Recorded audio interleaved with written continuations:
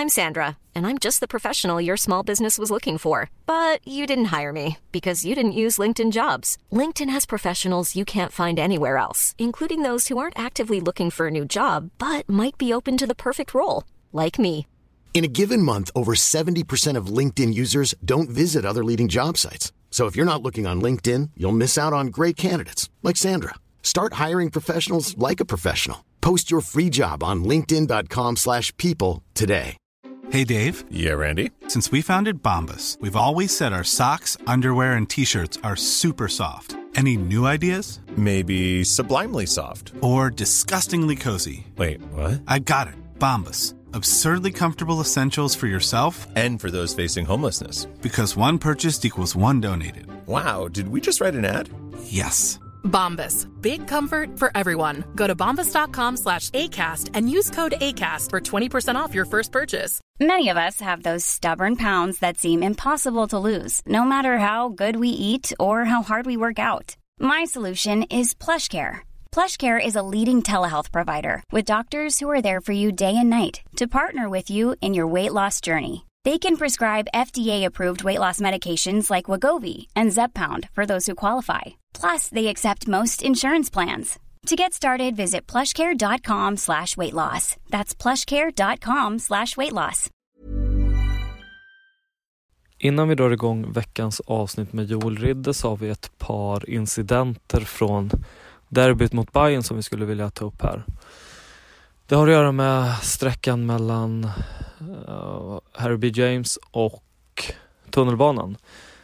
Det användes en hel del bangers på vägen. Det var många förbipasserande som fick uppleva det här och det var även väldigt många djurgårdare som upplevde obehag vid användandet. Det är inte okej att tända på en bangers och sen kasta in i en folksamling vare sig de är djurgårdare eller inte. Och det är inte okej att tända på en bangers och sen sticka in och gömma sig i tunnelbanan som hände. Och det är absolut inte okej att tända på en banger inne vid spärrarna. Det är väldigt många som har hört av sig om att de upplevde ett obehag och många som hade liksom ett tjut i örat efteråt och det är verkligen inte okej. Jag vet inte riktigt vad man får ut utav det. Vilken effekt man vill nå med en sån handling. Och om du känner att eller om du vet med dig att du bidrog till det här, ta dig en funderare. Vad fan du håller på med. Vidare så ska man inte glömma att det är Järnkaminerna som har abonnerat det här tåget och att bete sig bedrövligt mot personal från SL och MTR är inte okej någonstans. De är extra insatta för att vi ska kunna ha ett extra tåg som tar oss direkt till arenan utan massa stopp längs med vägen. Att då häckla, håna, bete sig svinigt mot dem är inte okej. Innan matchen så hade Järnkaminerna gått ut med en uppmaning om att ingen skadegörelse ska ske på det här tåget. Många vagnar var fullklibbade, vilket anses vara skadegörelse och det här slår bara tillbaka mot oss allihopa. Det kan i fortsättningen leda till att JK får svårare att abonnera tåg, vilket påverkar oss alla. Tänk på det. Just de tågen behöver inte klibbas. Ska inte klibbas. Vidare var det ganska mycket klagomål kring flaggviftandet på Sophialäktaren. Det var många som flyttade på sig, många som gnällde. Man ska aldrig glömma att Sophialäktaren är en ståplatsläktare. Där står det inte för att se bäst. Där står det för att bidra till det drag som vi faktiskt skapar. En levande ståplats innehåller mycket flaggor och så kommer det alltid att vara. Vill du ha så bra överblick över spelet som möjligt så är det kurvorna eller långsidan som gäller. Men du ska inte stå där och sprida negativ aura kring dig och gnälla över de som faktiskt står och försöker få ståplatsläktaren att leva. Vi kickar igång avsnittet med Joel nu.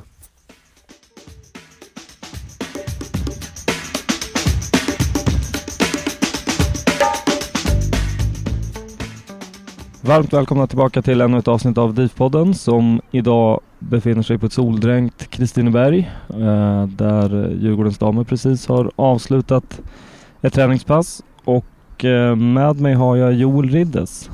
Välkommen. Tack så mycket. Jag ska säga att du är huvudtränare och sportchef för Djurgårdens damer. Det stämmer. Hur är läget? Jo, men det är bra. Jag drog på mig en liten sträckning i vaden här precis på träningen. Men annars är det bra. Annars är det bra. Ja, du sa det tidigare. Du sitter kraftigt lindad. Ja, det är lite dramatik sådär. Nej, jag skulle slå igenom skärare. Vi hade lite mönster vi skulle nöta på, så högg det till. Så, men det var väl ett tecken på att jag ska fokusera på coachandet och inte på spelandet i varje fall. Ja, det ligger nog någonting i det. Vi ska dra lite bakgrundsfakta på dig. Du har ju varit i Djurgården i ett par vänder i olika roller. Vi börjar med spelarkarriären. Du var i Djurgården 99-01. Ja, precis. Och sen gick karriären vidare till Assyriska. Lite blandat lån och övergång. Fortsatte sen till ÖSK där du var i 3-4 år. Ja. Landade sen i Norge, Strömsgodset. Ja. Och för att sen återvända hem till Djurgården 11-13. Det kan nog stämma. Jag har inte exakt koll på men det stämmer. Och det sista uppdraget som spelare var i Frej, va? Sen hoppade jag på tränarsidan och det blev det Frej som assisterande ett par år. Assyriska som assisterande och för att sedan 17 ta över som huvudtränare i Djurgården för damerna.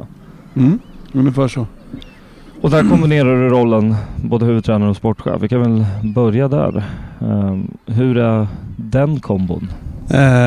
Ja, den är. Det betyder egentligen att jag är både ansvarig för rekryteringen och lite runt omkring och såklart tränarbiten också. Det finns ju fördelar och det finns nackdelar med att ha kombon. Spontant känns det som att en risk kan vara att det blir väldigt Joel Riddes touch på det mesta. Förstår du? Jag menar liksom att... Är det en risk då? Nej, det behöver det inte vara. Men jag tänker den dagen du inte vill längre. Ja, nej men alltså så är det ju. Att det är viktigt att under min tid här nu har varit viktigt att bygga en organisation runt omkring som är stabil. För det är ju så, det får inte bli för personbetonat så. Och jag tycker vi har kommit ganska långt på det liksom. Jag har ju ändå verksamhetschef över mig på Hjorthagen i Ola Danard som har koll på hur allting funkar, och vi har nu ett ledarteam som är exakt samma som förra året som vet hur det funkar, och vi har folk på de positionerna som behövs. Så var det kanske inte första året, utan då var det väldigt mycket att lösa saker själv eller liksom på uppstuds. Nu tycker jag att vi har en organisation som är hållbar för att spelarna ska veta vem de ska vända sig till. Sen kan det ju alltid ändå hamna i konflikt mellan sportchef-tränarbiten när det handlar om löneförhandlingar, och det kan vara sådana bitar, och sportchefen måste ju också vara lite så här strategisk och långsiktig för att det ska bli hållbart över tid, medan tränaren vill ju bara vinna på söndag liksom. Så att det är klart att under den här perioden så det har varit jävligt mycket jobb men också väldigt kul, men vi måste ju stärka organisationen hela tiden för att det ska bli hållbart över tid. Tror du Irma Helin nämnde när hon var med i podden att till i år så har er assisterande blivit anställd på heltid? Kan det stämma? Ja, men det kan man säga. Alltså Dennis var med mig förra året och i år har jag kunnat utöka lite budgeten för att kunna ha med han mer. Och han har ju också då har vi slagit ihop tjänsten så han är både målvaktstränare och assisterande, och det gör att han kan vara med hela tiden egentligen, och vi kan dela upp jobbet på ett bättre sätt med scouting och med videoklipp och sådär. Så det är klart att det hjälper min arbetsplats jättemycket, och jag tror att det spelarna upplever det som mer professionellt också. Så att det är ett klart lyft, absolut.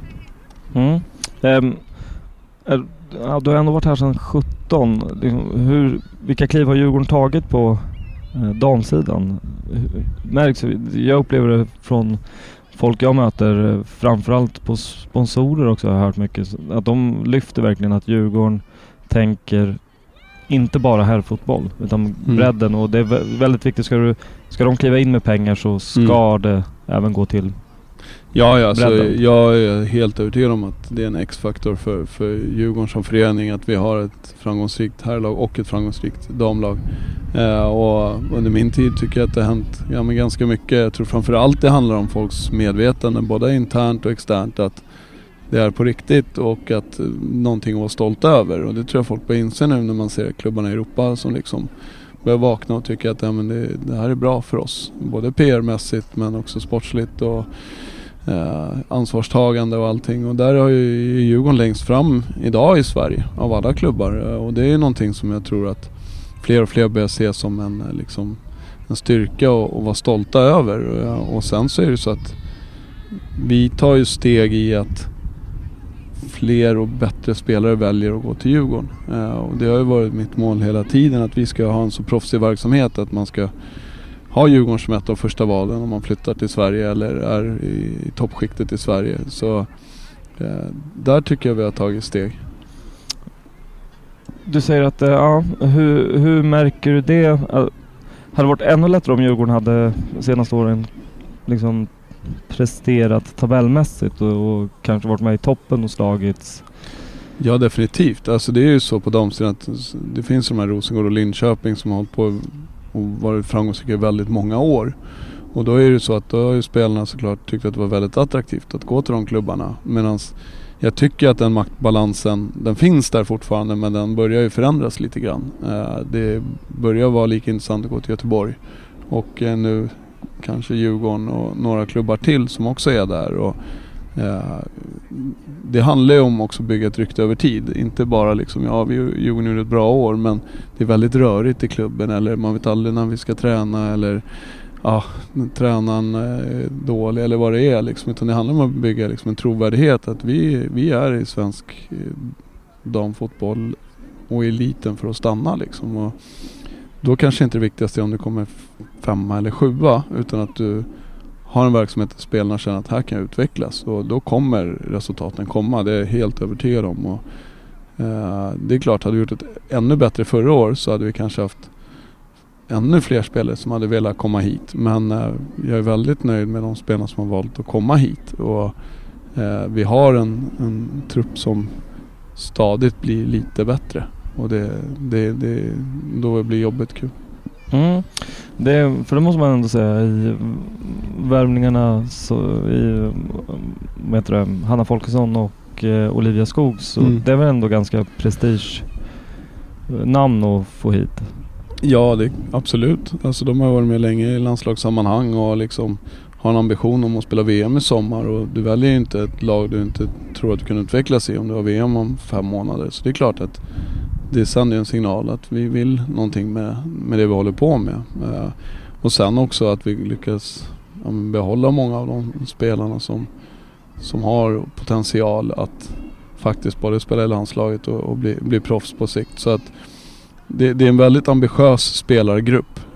Och jag tycker på de här två åren så har det hänt väldigt mycket med professionalismen bland spelarna och viljan att ta sig vidare. När jag kom kanske det var många spelare som tyckte det var kul att spela Djurgården och kämpade för Djurgården och tyckte det var jättekul att komma till träning, men de kanske inte hade ambitionen att bli landslagsspelare. Men alltså nu skulle jag säga att vi har ändå nästan en hel trupp som någonstans vill dit eller är där redan. Så att det gör ju att träningsmiljön blir bättre och vi får ett bra driv i gruppen. Vad saknar du rent organisatoriskt om du fick välja lite fritt? Nej, men det är ju så alltså, om vi säger där vi är nu, det är ju som att ha ungefär ett division 1-lag på här sidan rent ekonomiskt kan man säga. Och framförallt det som vi har en utmaning, det har ju varit lite med faciliteterna liksom, och Kristineberg är jättefin nu med gräset, men det tar ju tid innan vi kan träna här och omklädningsrummen är ju liksom inte renoverade på 100 år och sådär, så att Det är klart att man skulle vilja att vi har lite mer förutsättningar där. Fysbiten har vi ju stärkt i år, men det är klart man som heltidsfystränare, en målvaktstränare och en assisterande, finns ju såklart. Organisationen kan bli större. Du kan ha både en sportchef och en huvudtränare. Så att allt det där är ju någonting som vi måste ta steg varje år, och vi har stärkt för varje år. Så att det är bra nu, men det kan alltid bli bättre. Och du har ju en bakgrund som assisterande tränare inom herrfotbollen. Om vi bortser från de ekonomiska kringliggande faktorerna, vad är den största skillnaden på träningsplan? Är det liksom ett annat taktiskt tänk inom damfotbollen, eller är det inte så stora skillnader mot herrarna? Hur ser det ut? Alltså mitt ingångsvärde har aldrig varit att så här, nu måste jag leta upp vilka skillnader vi har här liksom, utan det är mer så här, jag har de spelare jag har och jag ska göra det bästa för att de får den bästa utvecklingen och vi blir så bra som möjligt som lag. Sen finns det ju såklart skillnader, men det är samma sak om du jämför IK Frej med Djurgården på här sidan, eller Assyriska eller Örebro. Alltså alla klubbar och på den nivån de har ju sina utmaningar liksom. Men just skillnaden liksom, könsskillnader och sånt är inte så mycket som jag reflekterar över på fältet. Däremot kan man upptäcka att så här, i damallsvenskan, ja, men då funkar det här bättre än det hade gjort i herrallsvenskan. Eller i herrallsvenskan kan man jobba mer med det här. Och så finns det ju speldetaljer, absolut. Men träningsmiljön är inte särskilt stor skillnad. Kanske att om det är någonting att tjejerna kanske är ännu mer träningsvilliga och kanske ännu mer ambitiösa i att ta sig framåt och vill träna lite mer. Sen kan ju det också vara, ska säga, ett minus att man kanske ibland skulle behöva vila och inte riktigt liksom känner av när du ska vila liksom. Så det är inte bara ett plus, men det är ju otroligt kul att jobba med spelare som är ambitiösa. Det är väldigt lite gnäll så som det kan vara i ett herrlag ibland, tycker jag. Ja, intressant. Inom herrfotbollen och liksom inte bara i Sverige, ganska många ligor runt om i Europa, så börjar man ju se en tydlig uppdelning i serien liksom, där vissa lag hamnar i topp år efter år eller med och slåss om platserna. Är det någon liknande trend inom damallsvenskan, eller är det mer öppet, eller vad? Liksom Piteås SM-guld, var det liksom en det var lite skräll. Eller var det?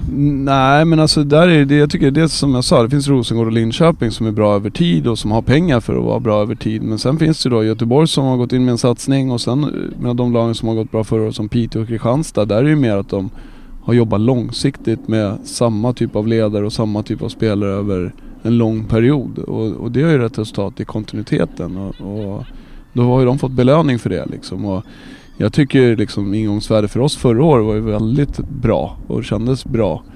Och vi gör en bra försäsong där också, men sen så får vi massa skador liksom, och då får du ju en utmaning i en trupp som är väldigt ambitiös och i stort sett liksom tror att vi ska spela Champions League om ett år, att så här, nu kan vi till och med åka ur damallsvenskan, och då blir det en tuff utmaning så. Men om man ser alltså skiktet på damsidan, jag tycker att det är fler lag som har blivit bra, så kan jag säga. Det är inte, Linköping slår inte Piteå med 9-0, utan det är många matcher som blir jämna. Sen finns det ju fortfarande så att bredden är ju sämre än på här sidan. Så lag 10, 11, 12 och här sidan har till exempel 16 lag i allsvenskan. Vi har 12 lag. Och jag skulle helst se att vi är 16 lag, men då finns det ju en risk att det blir lite för mycket, vad ska man säga, pajasresultat, att det blir 7-0, och det är inte riktigt värdigt liksom. Så att bredden är ju en liten utmaning, att det är för få klubbar som kan driva en riktig elitverksamhet. Så. Mm. Du nämner Linköping och Rosengård och nu även Göteborg som är en satsning. Om Djurgården ligger i, om vi jämför division 1 herrar i omsättning och så, eller i storlek ekonomiskt, vart ligger Rosengård, Linköping? Nej, alltså jag vet ju inte exakt. Men är de långt före oss? Nej, jag skulle inte säga att det är så stora skillnader, utan dels handlar det också om det här som jag säger, alltså ryktet om klubben liksom. Om man nu har varit proffs och vill hem till Sverige, det är klart att Linköping och Rosengård, där kan ju vinna medaljer och spela Champions League. Det är ju det första som spelare du tänker på, vad kan vinna någonting liksom. Så det är ju mer det som liksom, tror jag, är halva grejen. Och sen är det klart det är skillnad att Rosengård kan träna 10-30 på helplan med heltidsanställda fotbollsspelare. Och det kan ju inte vi göra. Liksom. Vi tränar 16.00 och det är en kompromiss att vi behöver inte träna 19.00. Men vi har också det här med Stockholmsproblemen med lite anläggningar och sånt. De kanske har en jättefin anläggning och gym i anslutning och ja, men liksom faciliteter som är svårare i Stockholm. Även om jag tycker vi har det ganska bra, så är det är längre avstånd, det är lite knepigare för spelarna liksom, och får gå ihop med jobb och skola och fotboll och ja, allt runt omkring liksom, och lägenheter och så. Så att vi har våra utmaningar, men samtidigt så märker man att det är attraktivt att komma till Stockholm och spela fotboll, och gör vi det bra här och spelarna känner att de trivs och att det är miljö där jag kan bli en bra fotbollsspelare, då kommer ju fler spelare vilja komma hit. Och sen är det ju så att vår egen ungdomsverksamhet blir ju lite bättre för varje år, så att vi har ju många unga spelare nu som liksom vi ska kunna skapa till elitspelare också. Hur långt ifrån är vi till att majoriteten eller alla i truppen skulle kunna livnära sig på fotbollen? Ja, men det är en bit kvar. Absolut. Det är nog några år fram kanske. Eller det är ju sådär, det är ju också beroende på vad liksom Djurgården som förening tycker är liksom rimlig satsning på damsidan. Så är det ju hela tiden liksom. Det är ju prioriteringar i alla klubbar, och vi har ju liksom en ungdomsverksamhet och vi har ett herrlag och vi har massa andra aktiviteter i Djurgården som ska liksom, balansen ska gå ihop någonstans liksom. Och jag tycker ju någonstans jobbar jag i en sund förening på det sättet att vi ska ta små steg framåt hela tiden, men vi kan inte rusa in i någonting. Och jag tror inte det skulle hjälpa att vi plötsligt pumpar in 6 miljoner och kommer 1 eller 2 ett år, utan vi måste över tid få det här att växa, och vi måste få fler människor att komma till Stockholms stadion. Och som du säger, sponsorerna har fattat grejer nu. Jag tycker vi internt i Djurgården har fattat grejen med liksom vad vi skriver på hemsidan och på Instagram, och när man möter folk i och runt Djurgården, så nu finns det ju faktiskt ett genuint intresse att kolla på damerna, men prata om damlaget, och liksom att, ja, som jag säger, det är mer en stolthet än ett varför ska vi ha damlag, utan det är liksom bortsuddat, och där är det är oerhört skönt att vi i varje fall har kommit så långt i Djurgården, även om det finns såklart mycket att göra fortfarande, så är vi på rätt väg, tycker jag. Vad tänker du om kontraktstiderna som ofta är mycket kortare inom damfotbollen?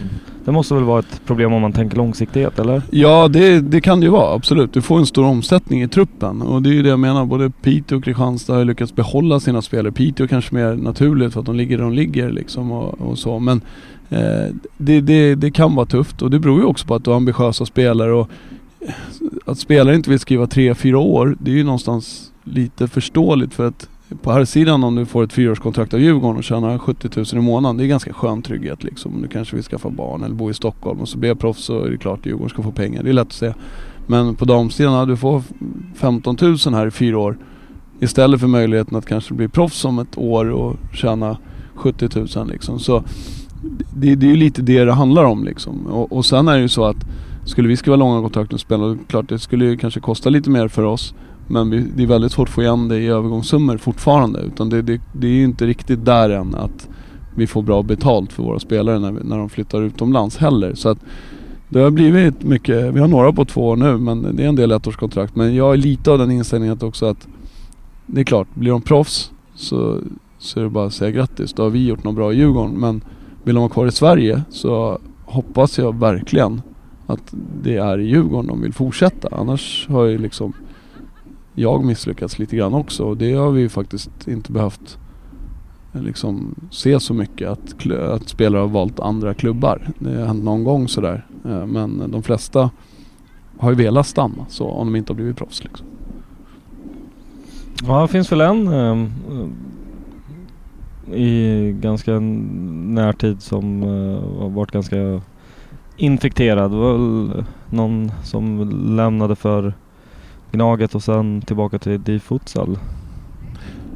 Ja, nu är jag med. Jag tänker på Madde Stegis, ja. Ja, men det var väl egentligen, det har ingenting med oss att göra överhuvudtaget, utan det var ganska odramatiskt att hon var med mig första året här och spelade och gjorde det ganska bra, men sen så fick hon ju ingen förlängning bara liksom. Det gick hon till AIK, det tyckte jag hon gjorde helt rätt i liksom. Och sen så ville hon inte spela fotboll i AIK längre, och då blev det att hon ville fortsätta spela fotboll och spela futsal i Djurgården. Jag tror mer det handlar om lite kommunikativa fel där, att så här, plötsligt blir du klar för Djurgården futsal, men du står ju fortfarande som AIK-spelare. Men så var kanske inte fallet, utan det var ju bara alltså, lite klumpigt skött så, utan det är liksom lite för olika sporter, och hon spelar inte fotboll i AIK, så jag ser inte riktigt någon problematik i det. Och det är som sagt, det är ingenting med vår verksamhet att göra överhuvudtaget. Nej. Vad tänker du kring det här att det är många spelare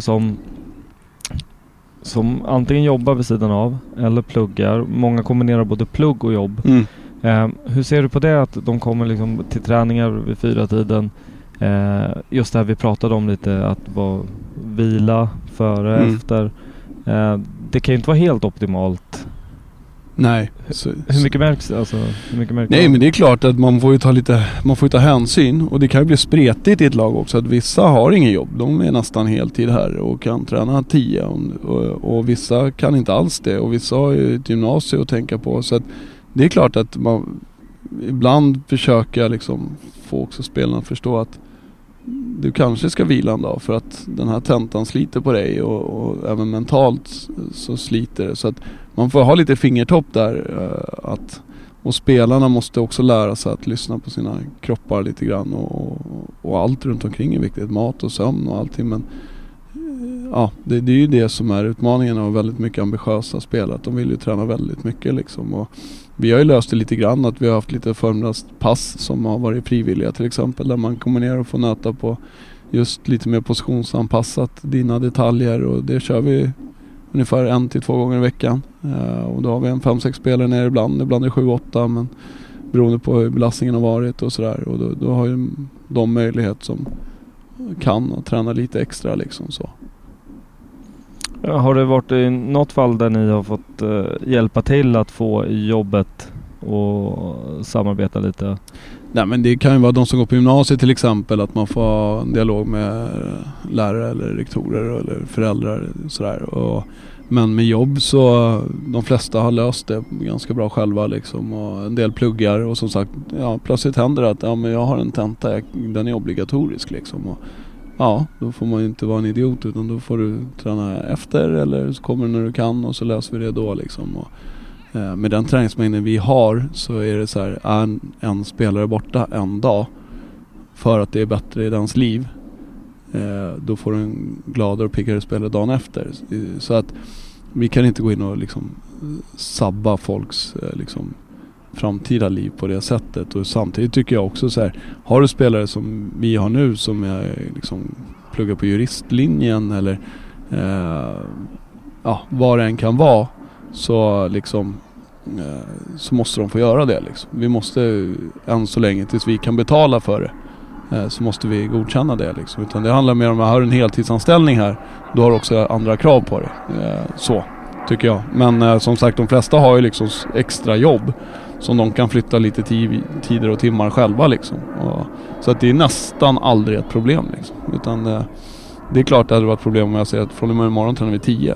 Det går inte. Men då tar man ju inte de här små kliven som du pratade om tidigare heller, utan då rusar du lite. Nej, exakt. Och vi har ju tagit små kliv. Vi tränade 17:30 första året. Och nu tränar vi 16 liksom. Bara det är ju ett stort steg, och spelarna uppskattar ju det jättemycket att kunna komma hem och äta middag liksom. Istället för att komma hem 21 så kommer de hem 18 kanske liksom. Så att 18:30. Så att det är ju att ta små steg liksom.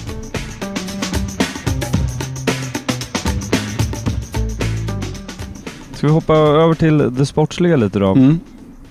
Senaste åren har ju varit lite upp och ner. Nu kan jag inte så här exakt på rakt arm, men var det ett par år sedan kom vi lite överraskande ganska högt upp. Och inför fjolåret så var det väl tänkt att vi skulle ta ytterligare något kliv. Och då blev det lite slåss för överlevnad. Ja, exakt. Nu inför i år så är det väl återigen det är klart att vi ska undvika en bottenstrid eller negativt kval i alla fall. Och i kuppen så blev det ganska tung förlust i semi mot Göteborg. Sent där i förlängningen. Precis innan straffarna. Och serien har ju börjat rätt tungt rent vad ska man säga, motståndarmässigt. Så har ni mött ska jag säga, det var Linköping nu senast och så var det Piteå i premiären, va? Och sen nu senast var det en 3-poängare som togs också ganska sent. Hur har årets förberedelse varit? Jo, men som sagt, som jag sa, från början har vi en väldigt liksom, en trupp jag är väldigt nöjd med, och jag upplevde liksom att bredden var bättre än förra året. Många har gjort sitt första år nu och liksom vet hur klubben funkar. Hur mycket spelar det här roll för den som inte har varit på den här nivån? Ja, det är det mycket snack eller är det? Nej, men jag tänker framförallt så spelar det roll på de här spelarna som kanske gör sitt första år i A-lagssammanhang. När du får ett år till på det, och då kan du börja tåla träningen mer och du kan faktiskt på riktigt tro att du är elitspelare och kan konkurrera. Så att om vi säger där, bredden är ju bättre på det sättet, och spetsen tycker jag också är bättre med de spelarna vi har tagit in. Sen fick vi ju liksom en försäsong med, ja men det är alltid så på de sidan, det är mycket landskampsuppehåll, det blir lite hackigt, och sen så fick vi 2 korsband på 3 dagar. Ja, just det. Och den blir ju en smäll, för det är så här, det är 2 spelare som liksom har varit med ända sedan jag kom till klubben och väldigt träningsvilliga och lojala och liksom stabila i gruppen, och det är klart att det påverkar ju. Det är ingen snack om saken. Sen lyckades vi ändå ersätta dem med 2 duktiga fotbollsspelare, men det är inte bara det, utan det är också liksom människor som försvinner, så att det tar ju lite tid. Då blir det nästan som att det är en lite ny grupp att jobba med igen, och så tycker jag ändå att vi gör det ganska bra i kuppen. Vi slår ut Eskilstuna borta i gruppspel. Vi går till semifinal för 3:e året i rad, och det betyder att men då är vi topp 4 i Sverige 3 år i rad i kuppsammanhang i varje fall, och vi är liksom 1 minut från en straffläggning där. Även om Göteborg var värda att gå till final, så är vi precis som förra året ganska nära där liksom. Vi är ju samma sak förra året, nästan 93 minuter mot Rosengård i cup. Och sen serien då, om man börjar där, så Piteå, dels var det synd att Olivia Skog blev sjuk där innan matchen. Jag tycker ändå att vi gör en ganska okej prestation mot ett bra lag på bortaplan som alltid är tufft. Det är en jämn match som ofta kanske slutar oavgjort, eller att något lag vinner åt något håll. Nu var det de som vann 1-0. Linköping hemma tycker jag att vi visar mycket av det som jag vill att vi ska kunna göra med en offensiv och passningsriktad fotboll. Men vi blir ju straffade bakåt då istället mot ett bra lag. Där är det ju sådär att vi hade kunnat kanske lagt en matchplan där vi lägger oss och försvarar och kanske fått ett kryss eller lite vunnit eller förlorat. Men jag känner ju liksom att vi måste tro på det vi gör, och det är väl första gången kanske de här 3 åren jag känner att vi kan faktiskt vi kan föra spel mot de bästa lagen i Sverige. Det är klart vi är i premiären också mot Piteå och så här. Så att det är ju liksom en förflyttning tycker jag mentalt. Sen gäller det för oss att riva den sista barriären, att faktiskt tro på att vi vinner de typerna av matcher liksom. Men vi ska kunna liksom, framförallt på en plan, föra spel mot alla lag. Det är ambitionen liksom, och det är så jag tror att vi utvecklas på sikt liksom. Och sen om det är 1 poäng mer eller 1 poäng mindre, det får vi se. Men jag vill att vi ska komma dit, och jag tycker att vi är närmare nu än vad vi har varit. 1200 pers i premiären. Jag tycker ändå att det låter och pratas ganska mycket mer om damfotbollen. Och som djurgårdare så är det ju en väldigt jävla fin hemmaplan i får man ju ändå säga. Och allt runt omkring är ju väldigt mycket bättre än de här moderna rymdskeppen till arenor. Det är lite nostalgi och oftast så är det ganska bra matchdagar. Vi flaggar för att ta er till stadion så ofta ni kan. Ja, alltså det är ju så här. Dels så har vi haft 2 matcher på direktsändning i SVT liksom. Och det är 100 000 åskådare per match ungefär. Och det är en otrolig exponering liksom. Bara det. Vi har ju mer åskådare än vad de har på C More. Såklart för att det är SVT, men det finns ett intresse där ute. Man får inte 100 000 åskådare om det inte är intressant. Och sen att vi har 1100 på staden, det är jättebra där vi är just nu. Sen kan det bli ännu bättre, men det handlar ju om att skapa... Jag tror att det handlar om att skapa ett arrangemang som inte måste vara som på Tele2. Alltså det här är en alternativ arena. Det är som du säger, det finns en mysfaktor. Det är lite mer barnvänligt. Det finns lite hoppborgar. Och som du säger, vissa kan se det som en nostalgitripp också. Så att jag ser ju att så här, sluta liksom jämföra arrangemangen. Det är ingenting som säger att bara för att du går på Tele2 kan du gå på stadion eller Tele2. Utan det är två saker som kompletterar varandra väldigt bra. Speciellt också de som har små barn och kanske vill introducera dem till att bli djurgårdare istället för att kanske lite hårdare miljö på Tele2. Så är det liksom, ja men ta en korv, drick kaffe, barnen hoppar i studsborgen och jag sitter och kollar på bra fotboll. Och, så att det tror jag är liksom nyckeln för oss att skapa ett genuint familjearrangemang först och främst, men också ett arrangemang där alla unga tjejer i Stockholm får förebilder som är jävligt bra och alla spelare är jävligt duktiga på att liksom skriva autografer efter matcherna, hälsa på de här små ungarna liksom, och du kommer närmare än du gör på här sidan av naturliga skäl såklart. Så att, sen tror jag för att liksom locka liksom hardcore Djurgården som har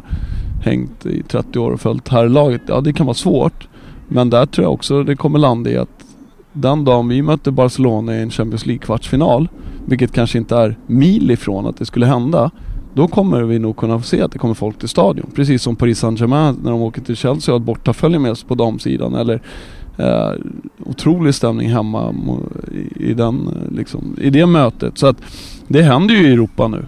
Inte varje vecka, men det börjar ju faktiskt vara så att man är stolt över att liksom klubben går långt oavsett om det är killar eller tjej som spelar fotboll. Och jag tror att ibland i Sverige lite så här också, tror jag, lite trendkänsligt att det är lite ocoolt att gå på damfotboll, men när man märker att Europa i övrigt börjar gå på damfotboll, då tror jag också att vi hakar på då. Ja, det tror jag definitivt, och framförallt som jag säger, ser det som ett familjearrangemang så, och det är ingenting som säger att du inte kan gå på Tele2 ändå, men vår uppgift är att spela bra fotboll.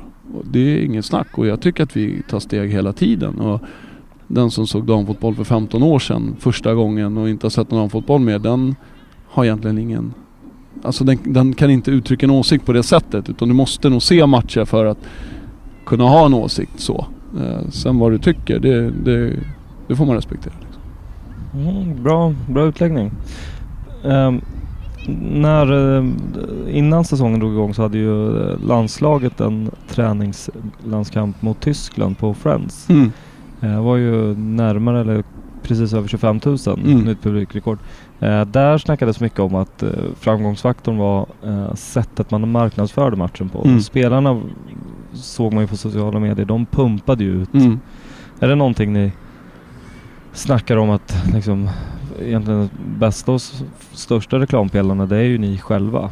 Definitivt. Och det är det jag säger. Jag tycker att tjejerna är väldigt duktiga på det. Och de är ju mycket bättre på sociala medier än vad ett killag är som inte har ett behov av att göra det eller behövt liksom marknadsföras själva. Det här blir lite som individuella idrottare på det sättet att de behöver bygga sitt varumärke. Och det är bara positivt. Jag menar, nu har vi flera i laget som syns och hörs i många olika sammanhang. Och jag ser det som kanon egentligen, att ta plats liksom, och det är smarta människor som vet vad de ska säga liksom, och det är en sån sak som liksom, jag menar, när vi tog in Olivia till exempel, så är hon själv nästan 50 000 följare på Instagram. Djurgården Fotboll har ungefär 60 000, så hon är i stort sett lika stor som hela Djurgården på Instagram, och det säger lite om kraften nu som damfotbollen nästa steg 2.0 lite grann, att det är här för att stanna, och det kommer bli bättre fotboll varje år, det kommer bli bättre spelare och det kommer bli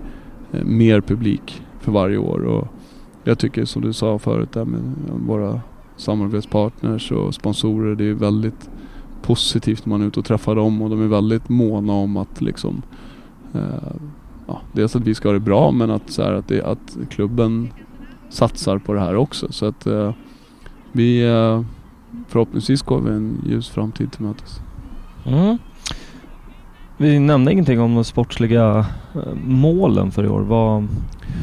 Vad snackar vi om där? Nej, vi har inte satt något direkt resultatmål, utan vi har sagt nu, det är 7 matcher fram till VM. Sen är det 2 månaders uppehåll utav match. Så att vi behöver samla ihop de här poängen, se varje match för vad det är, och sen så får vi se i sommar var vi står någonstans lite grann. Och som sagt, vi har 2 uddamålsförluster mot 2 topplag. Vi vinner med uddamålet mot ett förmodat bottenlag. Så att, och det är väl någonting som jag har haft under hela den här tiden, att vi har varit nära att slå topplagen men förlorat med uddamålet, och vi har varit slagit bottenlaget med något mål. Så det har varit tajta matcher hela tiden, och jag är helt övertygad om att vi kan vinna alla matcherna i serien, men det kanske inte är realistiskt helt så. Sen kan det hända ganska mycket i sommar, tror jag, med VM och hur det påverkar spelare, och vissa lag kanske blir av med några spelare, vissa lag får några spelare, så att det är väldigt svårt att se vart den här serien kommer ta vägen lite grann.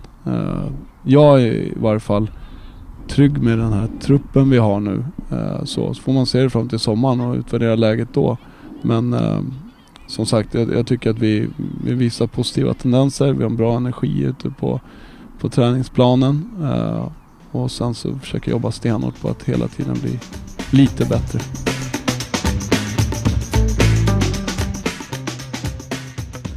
Vi ska ta lite lyssnarfrågor här. When you're ready to pop the question, the last thing you want to do is second guess the ring. At BlueNile.com, you can design a one-of-a-kind ring with the ease and convenience of shopping online. Choose your diamond and setting. When you find the one, you'll get it delivered right to your door. Go to BlueNile.com and use promo code LISTEN to get $50 off your purchase of $500 or more. That's code LISTEN at BlueNile.com for $50 off your purchase. BlueNile.com, code LISTEN.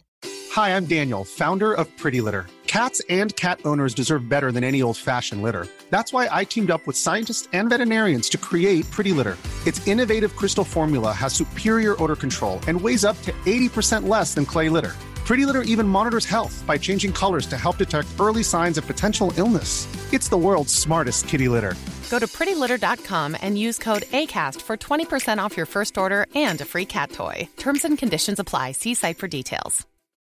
Millions of people have lost weight with personalized plans from Noom. Like Evan, who can't stand salads and still lost 50 pounds.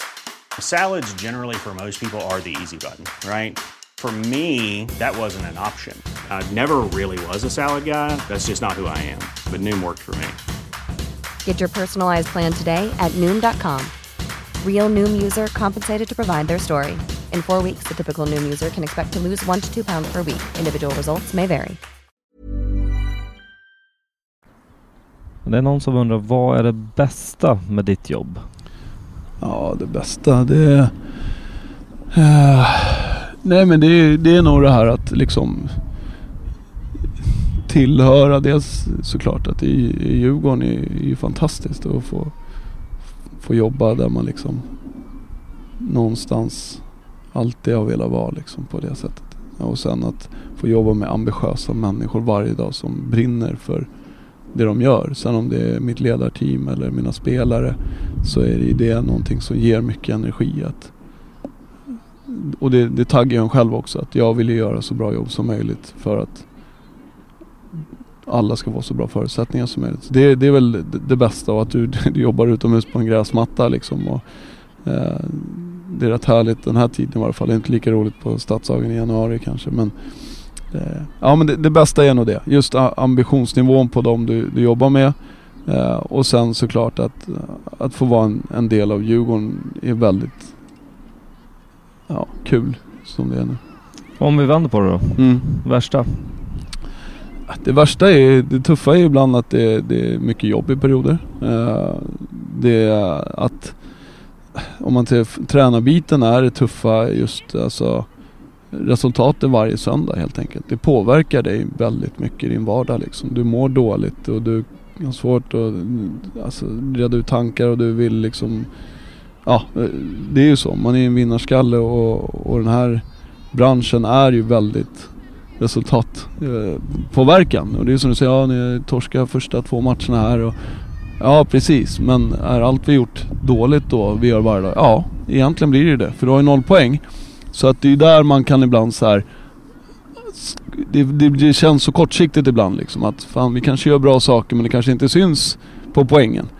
Och det kan man ibland bli frustrerad över. Men så är det. Och så kommer det alltid funka i fotbollens värld. Och det är det som är också så någonstans triggar dig. Att du har den där helgen hela tiden. Och liksom både se fram emot men också liksom det här bollandet och ältandet i huvudet. Och det är det tuffa med jobbet, ska jag säga. Mm. Du, jag har faktiskt fått lite information från laget, kan man säga. Du kan få bemöta vissa påståenden. Det finns ingen som är en sån usel domare som Joel. Spelar vi 4 mot 4 på träningen eller något tävlingsmoment överlag på träning, så är Joel så jävla dålig som domare så att det lätt leder till att man flippar. Ja, men så kan det vara. Jag är inte domare. Medvetet? Nej, men så, det finns ju faktiskt klubbar som jobbar så lite grann att medvetet provocera spelarna lite grann för att de ska klara av tuffa situationer. Nej, men ja, alltså jag vet inte, jag är nog ingen bra domare, så den personen har säkert rätt, men samtidigt så är det ju så som att ibland måste man också kunna hantera saker som inte går ens väg, och klarar inte det på en träning, klarar inte det på en match när det är lite pressad situation, så det kan hända ibland att jag låter situationen gå för att se en reaktion. Helt klart, men ja, jag vet inte, jag kanske inte kommer bli domare efter det här. Nej. Någon som säger att hade du inte blivit fotbollstränare så hade du förmodligen undervisat i engelska. Det är bra. Nej, det vet jag inte om det är ironi i det där. Men det har ju blivit så, eftersom vi har en del utländska spelare, att jag måste ju prata mycket engelska liksom. Och jag tycker ju själv att jag är värsta flowet ibland. Men det får man höra att man inte har. Men det är en bra träning för mig. Och någon som sa att då hade nog svengelska blivit ett kärnämne. Ja, men det blir det. Du blandar ju lite grann liksom. Vissa ord på engelska blir inget bra och vissa ord på... Så att det är vad det är liksom. De fattar vad jag menar. Det är det viktigaste. Det är det viktiga. Ja, fan. Det är någon som också har tipsat om att vi absolut inte ska luras av att i samband med matcher så kan Joel se väldigt stilig och snyggt klädd ut, men i själva verket är han en obäddad säng. Är det så? Ja, men alltså det är klart, matcherna, jag vill ju också signalera att det är ju lite liksom festen på veckan liksom, och då tycker jag att man ska se proper ut liksom. Sen om det spelar om man spelar eller ledare så, men sen det kan ju vara dagar när man liksom sitter på Kristineberg en hel dag och klipper video liksom. Du träffar inte en människa förutom din tränarkollega ungefär liksom, och då blir det ju liksom så här, vad ska du klä upp det för? Alltså, gå runt i din Djurgårdsoverall liksom. Ja, jag ska inte avslöja vart det här kommer ifrån. Men du, vi ska prata lite om din tid som spelare i Djurgården också. Yes. 99-01, då är du ju med någonstans och liksom är med i uppbyggnaden av en väldigt framgångsrik era inom Djurgården. Exakt. Hur minns du den tiden? Ja, alltså det var en spännande tid såklart. Alltså mycket hände i ens liv. Man är 19-20 år.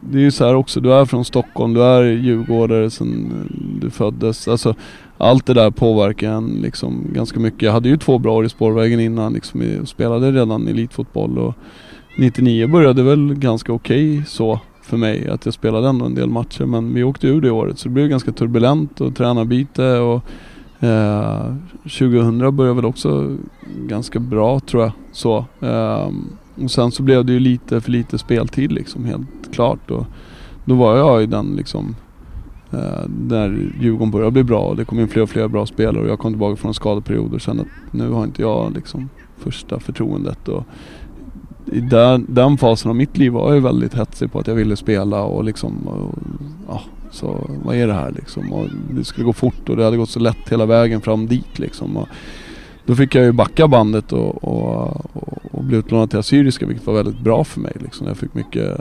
självförtroende och utrymme och hade en bra tid i Assyriska, vilket i cupfinal där och sådär, så att det är blandat, men det var en otroligt häftig träningsmiljö i Djurgården, speciellt på slutet där med väldigt mycket liksom unga, hungriga spelare liksom, och en del äldre som verkligen var krigare liksom. Så det var en bra dynamik i gruppen och det gav ju resultat efter tiden liksom, när jag gick. Så Riddes-effekten.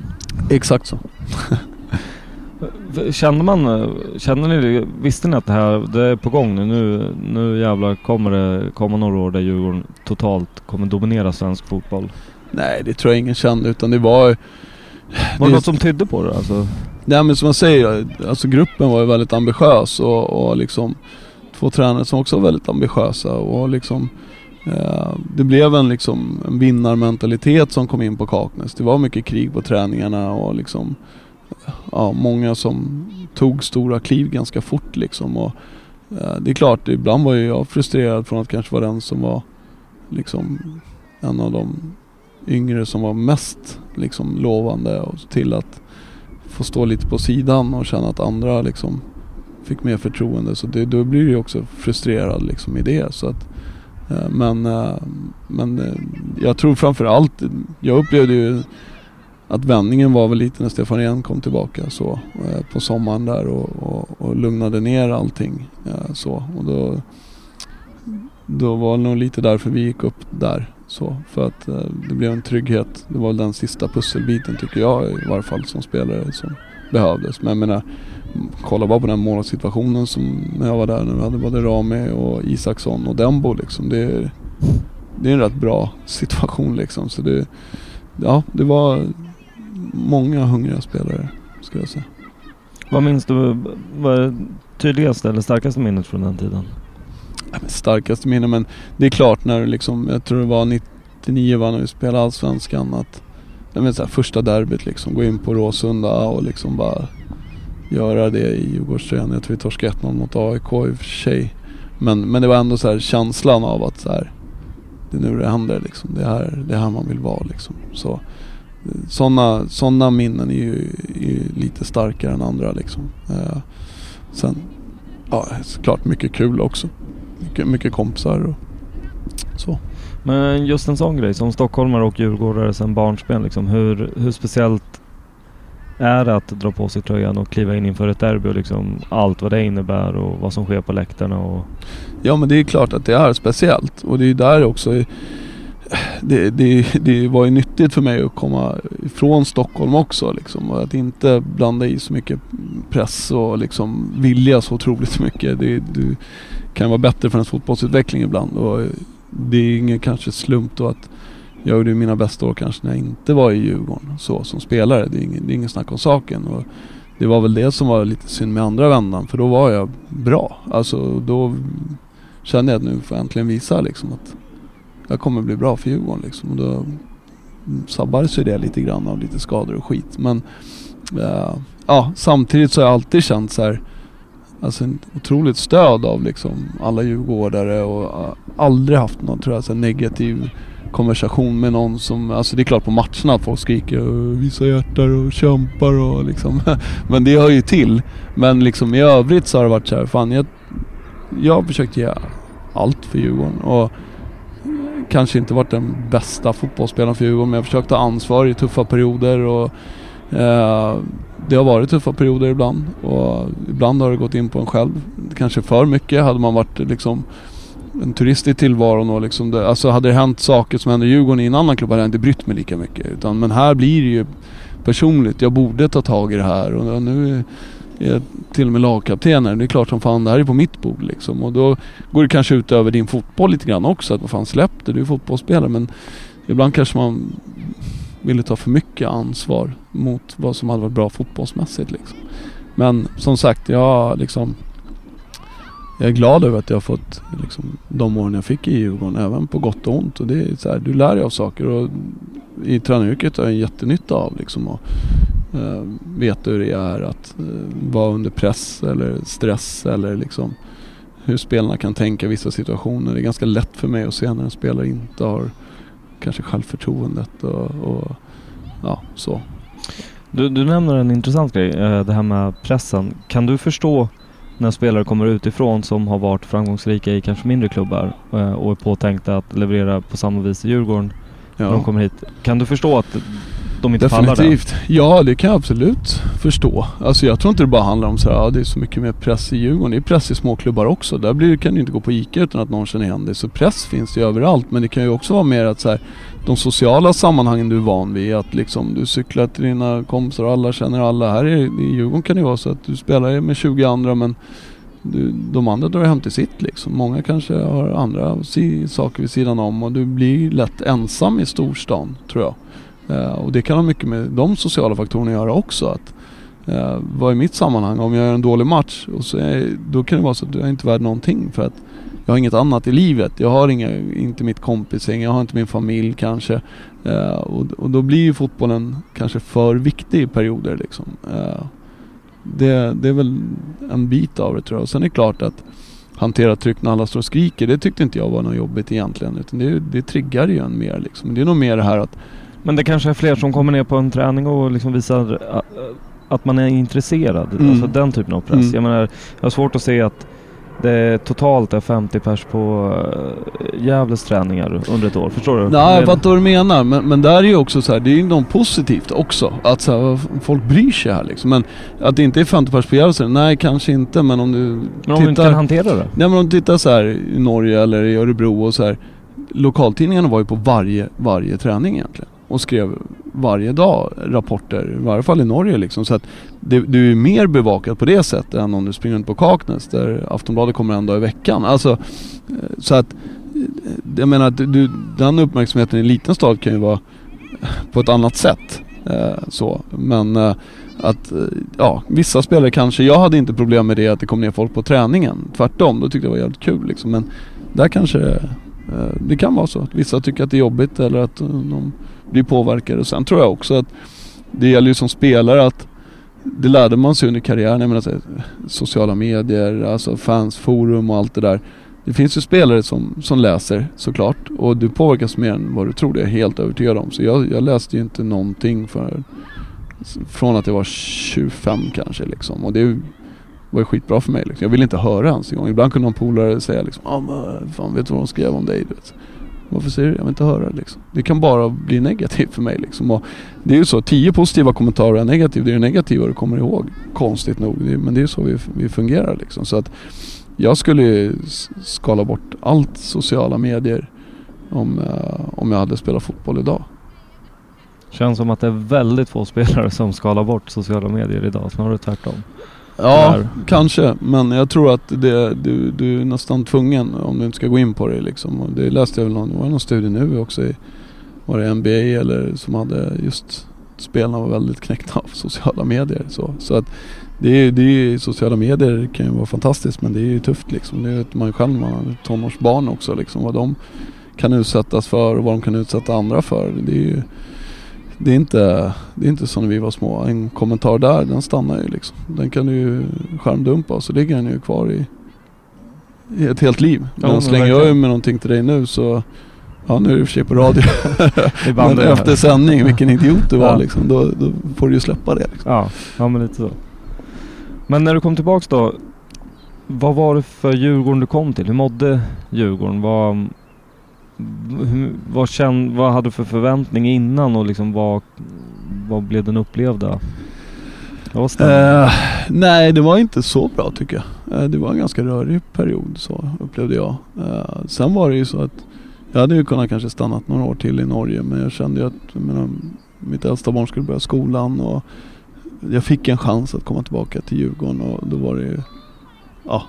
var det kändes det jättebra såklart. Och jag upplevde ganska snabbt att det var en lite splittrad miljö liksom, så inte så här, folk trivdes så bra på jobbet kanske, så kan man säga, utan att säga för mycket. Men jag var ju i bra form när jag kom hem och liksom fick mycket förtroende direkt och liksom blev lagkapten direkt, bara en sån sak liksom. Så att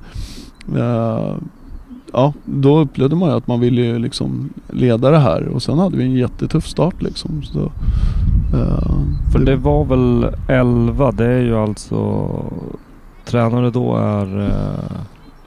vi började ju med Vass och Banda tror jag. Ja, det stämmer nog. Kan det nog vara. Och sen kom ju då Mange på sommaren, tror jag. Ja. Så. Mange Persson kom till sommaren, tror jag. Det var. Så det var ju första året då. Och så lämnade han... Ja. Ja, sen blev det ju strulet där också liksom. Och då, hur var den tiden? När Mange lämnade? Ja. Jag hade ju min korsbandsskada då egentligen. Så att jag gick ju och rehabiliterade den liksom. Men det är klart att det var tufft. Absolut. Men då upplevde jag ändå att vi hade ett så pass bra lag att det skulle liksom reda ut sig. Så, men det är klart att det påverkar liksom. Och först blir man ju liksom så här förbannad liksom. Vad fan liksom. Alla försöker göra sitt bästa här. Och sen så. Alltså, sen vet ju ingen exakt vad som hände. Eller jag vill inte spekulera i det liksom. Men jag tycker ju att laget lyckades ju sluta sig samman efter i varje fall liksom. Och gå vidare liksom. Alltså fan vad sinnessjukt är att statsministern gick ut i ett tal till nationen. Det var det är en svunnen tid. Ja. Jävla märkligt. Ja. Men nej, vi ska inte grotta ner oss så mycket i det. Hur tänker du framtidsmässigt då? Liksom det är ju blir ju så jävla förutsättbar fråga. Men liksom, ser du dig själv komma över till herrfotbollen någon gång? Eller känner du att... Alltså så här tänker jag nu. Nu har jag skrivit det här året och nästa. Och det målet jag har, det är att vi ska göra bra resultat under min tid. Och känna att så här, om jag lämnar Djurgården damfotboll, så ska det vara ett bra skick. Där jag känner att jag gjorde en del av den här resan på ett bra sätt liksom. Och hade min del i det. Det är målet. Och jag har inga ambitioner mer än att köra i år och nästa år. Så här. Och sen så får man utvärdera lite grann. Hur trivs du och allt det där. Det kan vara mycket möjligt att jag tränar Djurgårdens damlag i 10 år till om jag får det förtroendet. Men så att jag pendlar fortfarande. Jag tycker, nu är jag ju sportchef också. Jag tycker det är väldigt kul med organisatoriska bitar och få lägga lite strategiska liksom, pussel och jobba med ledarskap. Och sen tycker jag såklart tränarbiten är också väldigt kul. Men det är inte liksom... Det är inte en ambition i sig att jag måste träna ett herrlag i Allsvenskan. Det kanske händer. Och jag skulle inte vara rädd för att göra det på något sätt. Det är liksom inte så att det jobbet är svårare än det jobbet jag har egentligen.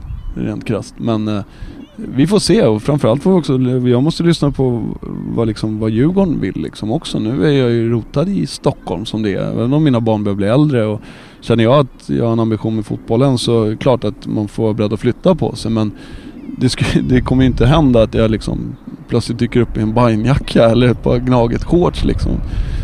Det kommer inte hända. Alltså så att jag skulle inte kunna gå in och så här, se mig i spegeln. Alltså det blir för långt ifrån liksom. Alltså, jag ska inte säga aldrig, man vet aldrig om man är 65-70 år kanske liksom. Då har du klarat dig så jävla länge. Torr griprådgivande roll till någon AIK-tränare. Men jag tror inte det. Och jag har liksom... Bättre att göra något annat. Ja, men lite så. Alltså, det finns annat i livet i sådana fall. Nej, så att jag har...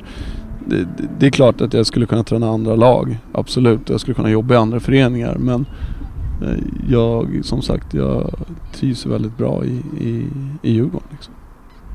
Så kan vi säga. En grej som vi inte får glömma och ta upp, det är ju, jag har hört att när Uppdrag granskning höll på med det här inslaget mot HP-hjälpen, de här som fuskar på högskoleprovet, så riktade strålkastarna mot dig, för jag har hört att du har haft överjävliga resultat. Eller du kanske bara gjort det en gång. Man gör det kanske bara en gång om man har aldrig rätt.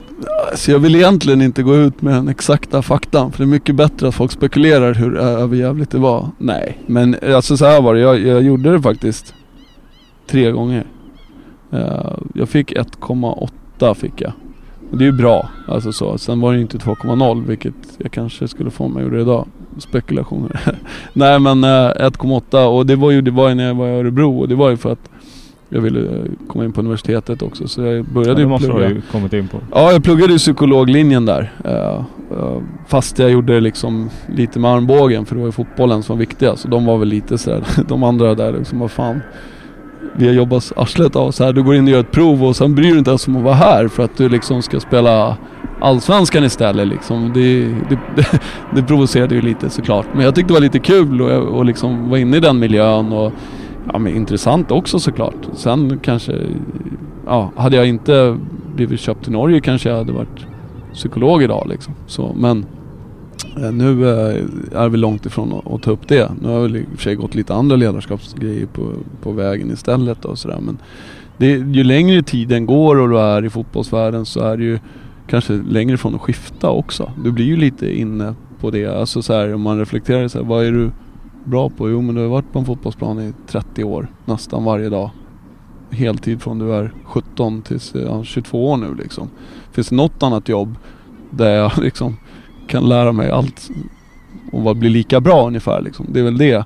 Samtidigt som det är klart att du behöver inte stå på fotbollsplanen. Du kan göra andra saker kring, jag tror liksom att man lär sig ganska mycket om, framförallt om ledarskap i kritiska lägen när det har hänt mycket genom en spelarkarriär, både och som tränarkarriär också såklart, som situationer som kanske inte en vanlig Svensson möter varje dag. Ja, förmodligen inte.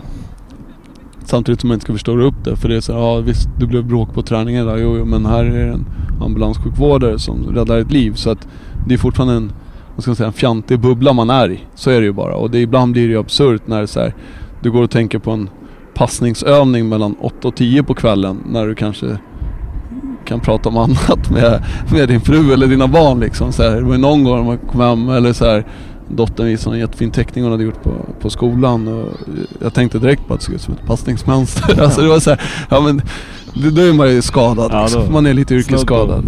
Ja, men lite så att, och det är man ju. Alltså så det blir ju väldigt nördigt det man håller på med. Det är ingen snack om saken när du kan sitta 2-3 timmar och bolla om du ska ha en uppvärmning med boll eller med häckar ungefär liksom. Ja.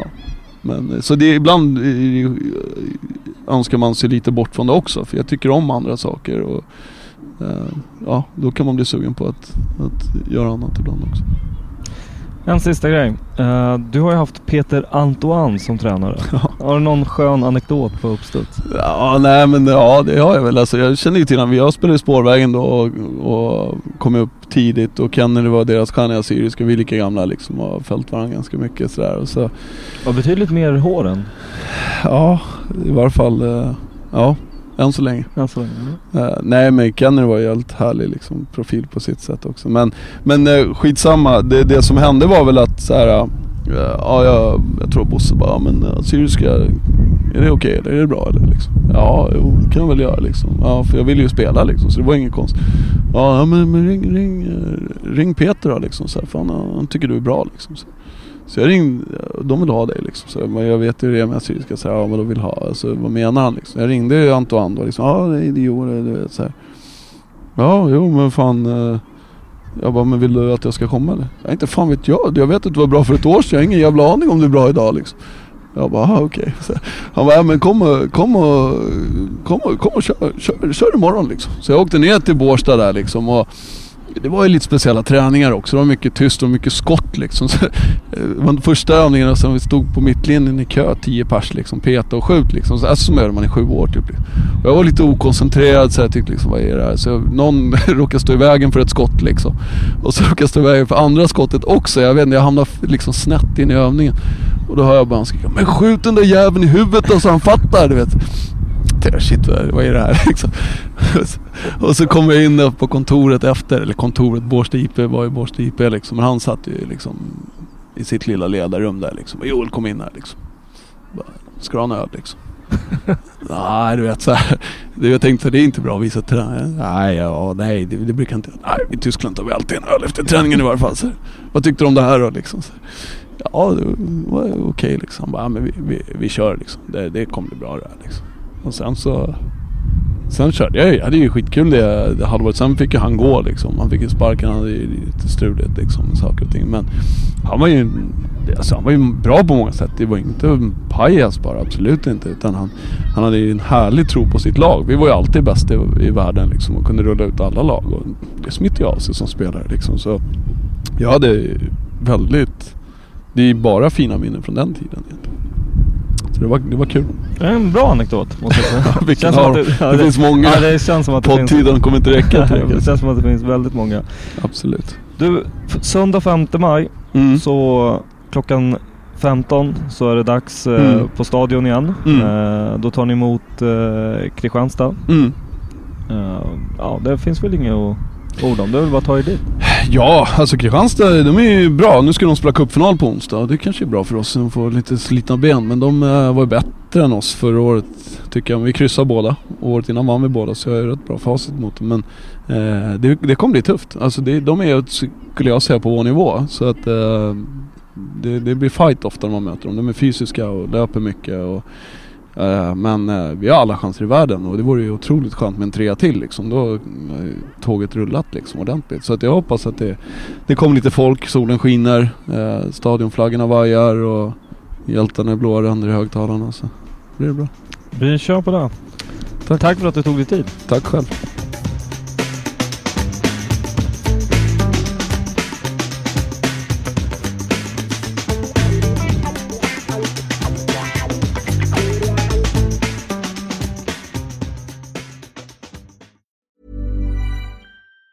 Even on a budget, quality is non-negotiable. That's why Quince is the place to score high-end essentials at 50 to 80% less than similar brands. Get your hands on buttery soft cashmere sweaters from just $60, Italian leather jackets, and so much more. And the best part about Quince, they exclusively partner with factories committed to safe, ethical, and responsible manufacturing. Elevate your style without the elevated price tag with Quince. Go to quince.com/upgrade for free shipping and 365-day returns.